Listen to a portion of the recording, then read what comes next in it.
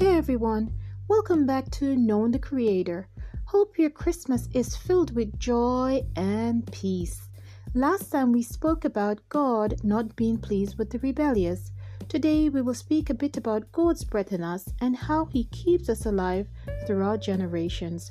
After God created Adam, he would remain dust until the great God Almighty would breathe into him. Then he became a living soul.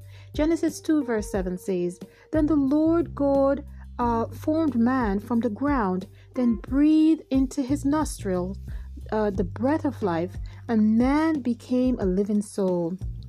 For some of us, we may have had our heart's desire this Christmas, but for many, life is filled with loneliness, need, and loss. So many have lost so many this year. Nevertheless, let us reflect on God who loves us so much that He would breathe His own breath into us. Therefore, we share the breath of the great God, our great Creator. If everything else fails and we are alive, the Creator remains a very vital part of our lives, so we can still celebrate. Amen. He did not only breathe into us once with Adam, but He did once more with Jesus. Without Christ, we are dead, but thank God for Jesus. Revelation 3 verse 1 says, I know your deeds, that you have a name, that you are alive, but you are dead.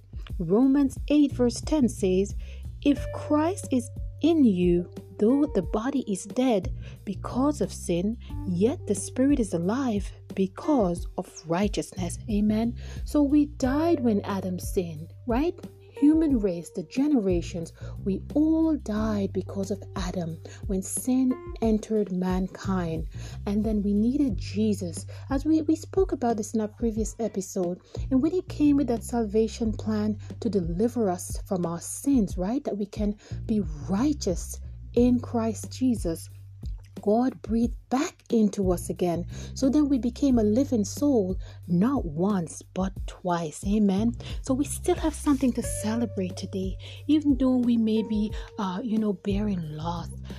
Praise be to God for Jesus, who came, who remember being born among us at this time. So we celebrate Christmas because of Jesus, because God had the opportunity to lend us His breath once more so that we can move about and we could be successful and He could have a relationship with us. Amen.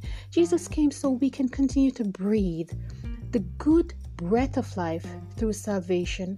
Amen. Let us celebrate the remembrance of His breath wherever you are, knowing that in accepting Jesus, God has breathed His breath into us, a breath of life, not once, but twice. Remember, once with Adam, once with Christ. So twice He had lent us His breath, and we don't want Him to stop breathing, right? If we live in our sins, if we continue in our sins, we're stopping God from breathing in our lives. Amen. So let's have Him breathe today on us. Amen. And let us continue to breathe a special breath. So wherever we may go, we know we have the Spirit of the Lord with us. Amen. Even in our lives, and even in our difficult times. This is all the time I have for you. Wishing you a very Merry Christmas and a blessed New Year. See you soon.